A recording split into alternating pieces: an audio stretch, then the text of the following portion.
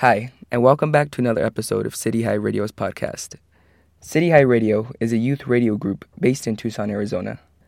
We write, record, and produce all of our own stories. Last month, we shared our exciting news with you about producer Samantha Zazueta winning the New York Times Student Podcast Contest. That story, called My Incarcerated Family, was 5 minutes long. This month, we're going to play the full-length 12-minute version of Sam's story for you. It's a more in-depth look at both her family and the criminal justice system. Here's Samantha. I love the sound of my cousins laughing.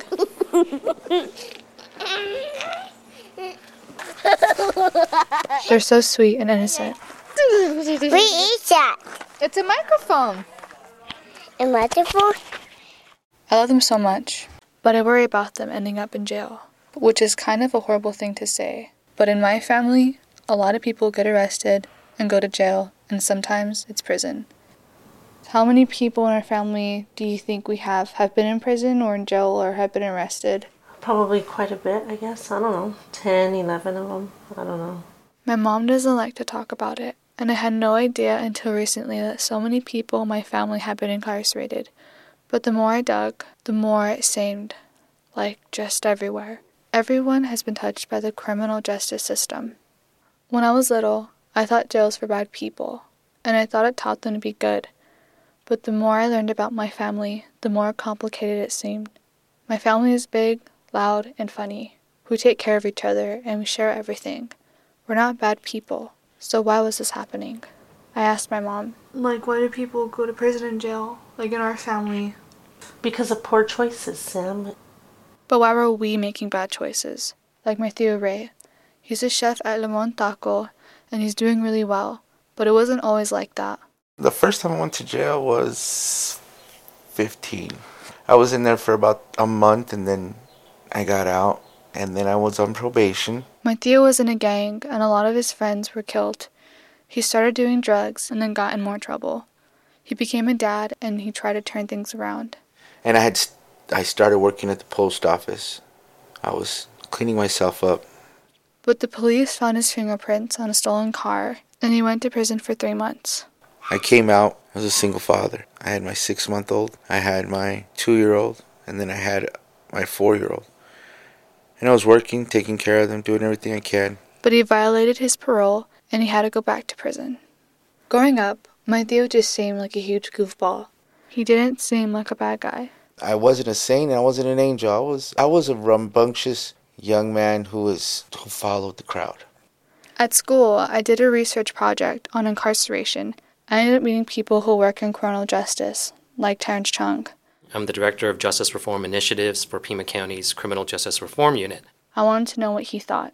There's a percentage of people who do crimes that are violent who should be incarcerated, I think, but a majority of the people make bad choices. He said the same thing my mom said, that it was a choice. But why do people make bad decisions? My name is Joel Feynman, and I am the Chief Public Defender of Pima County. I wonder why he thought people made choices that landed them in the system.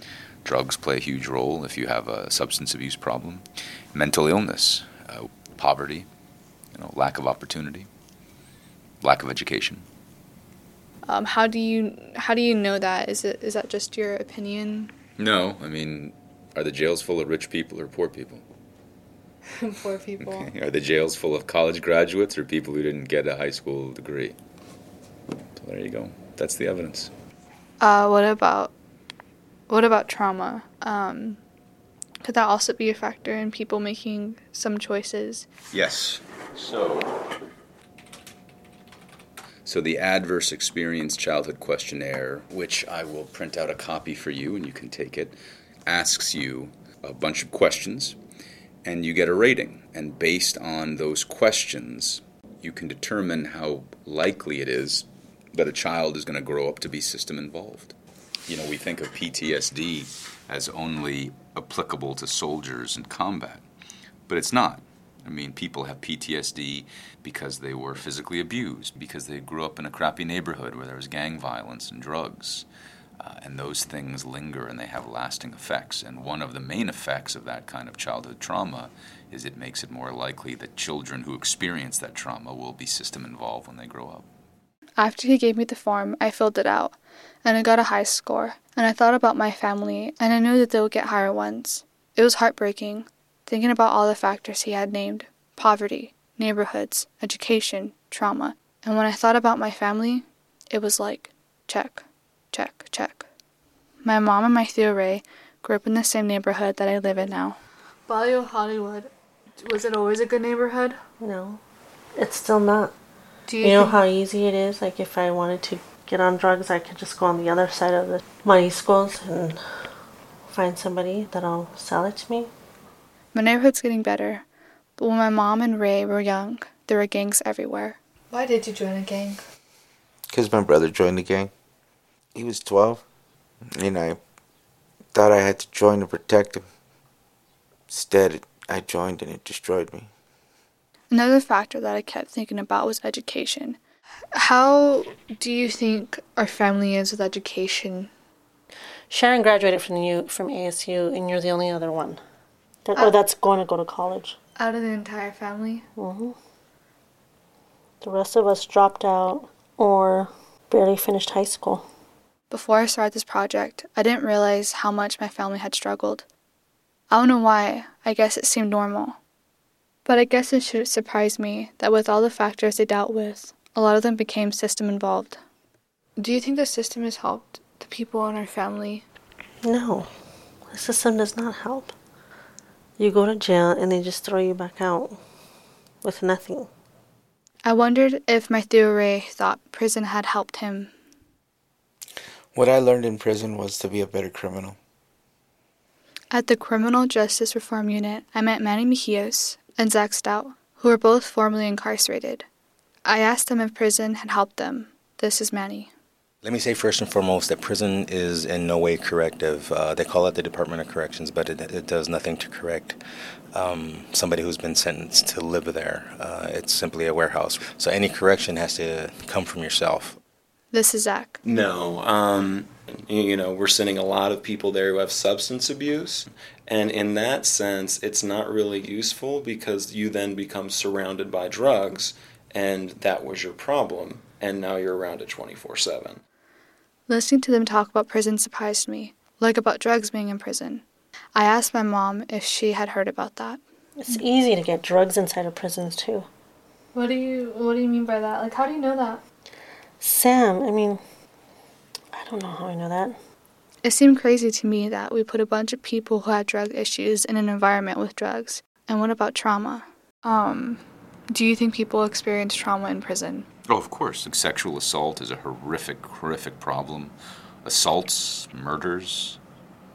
Prison, especially prison, is a very, very dangerous place. There's a tremendous amount of violence, and people experience a tremendous amount of trauma in prison, absolutely. I wondered if there are good things in prison, like education or drug treatment, that could help people make better choices after they were released. But Manny told me that there wasn't much there. Any type of self-help class that's offered in prison, it has to be offered through a volunteer because the prison can't afford to pay for it for himself. I don't know about you, but there's not really a lot of people that are willing to go to a prison to teach a class. Here's Zach. Essentially, we kind of just throw people away in a box and just tell them to get better. There's not enough programming when you're incarcerated. So it's not the greatest place to change. So prison is making things worse for most people, not better. But what really seemed wrong to me was how they were treated after they got out.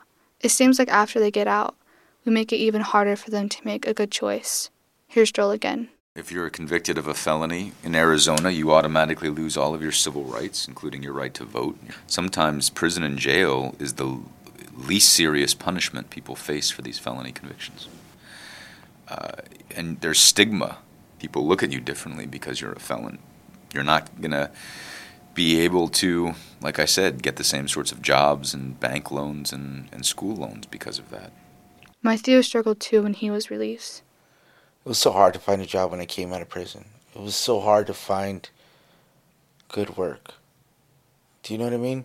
It was like you put that check in an application that says, have you ever been convicted of felony? I don't understand. Why are we doing this? Why aren't we making it easier for people to make good choices?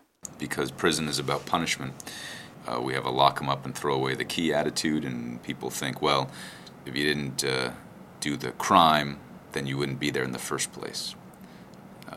We as a society have decided that we don't need to spend extra money to give them decent food or decent housing or safety.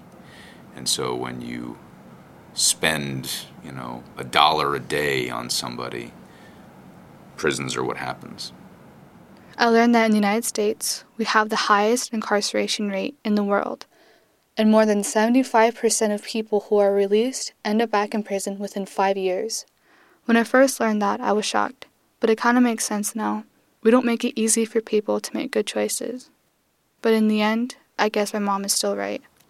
I don't know what breaks the cycle. You got to do it yourself. You got to want change. You got to not want to be in the rut. When you're a kid and you've had you've seen your parents struggle, you got to just want different. Each individual can choose. It might be a harder choice, but it's still a choice. And we also choose as members of society how we're going to treat people who don't make the right choices. Each of us as individuals is a lot more responsible for the horror that is criminal justice in this country, because we tend to think of, it's the system is responsible. No. We're, as individuals, we're personally responsible for a lot of these horrific things, because they're all done in our name. We're the responsible ones. Matthew Ray eventually made good choices, and one of his kids is about to graduate from trade school. He's going to graduate, and he doesn't have kids. A 21-year-old with no kids about to graduate college in our family doesn't happen. So do you think he's breaking the cycle? He has broken the cycle. And you're the next to break that cycle. I try so hard to be a good role model for my younger cousins. I want them to make good choices. I want them to have better lives. Frederick Douglass said that once you learn to read, you'll be forever free.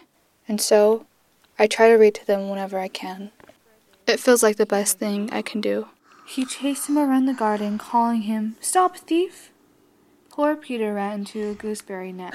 He got caught. He got caught? Again. Again? Yeah.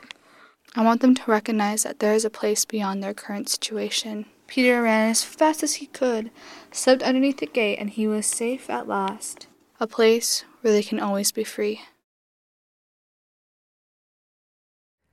That was My Incarcerated Family by Samantha Zazueta, and you've been listening to City High Radio. To see Samantha's story in the New York Times, just click on the link in the description for this week's episode. To hear more stories from City High Radio, just search for us on iTunes, Apple Podcasts, Stitcher, or wherever you like to get your podcasts. If you want to learn more about our school, visit www.cityhighschool.org. I'm Geronimo, and see you next time.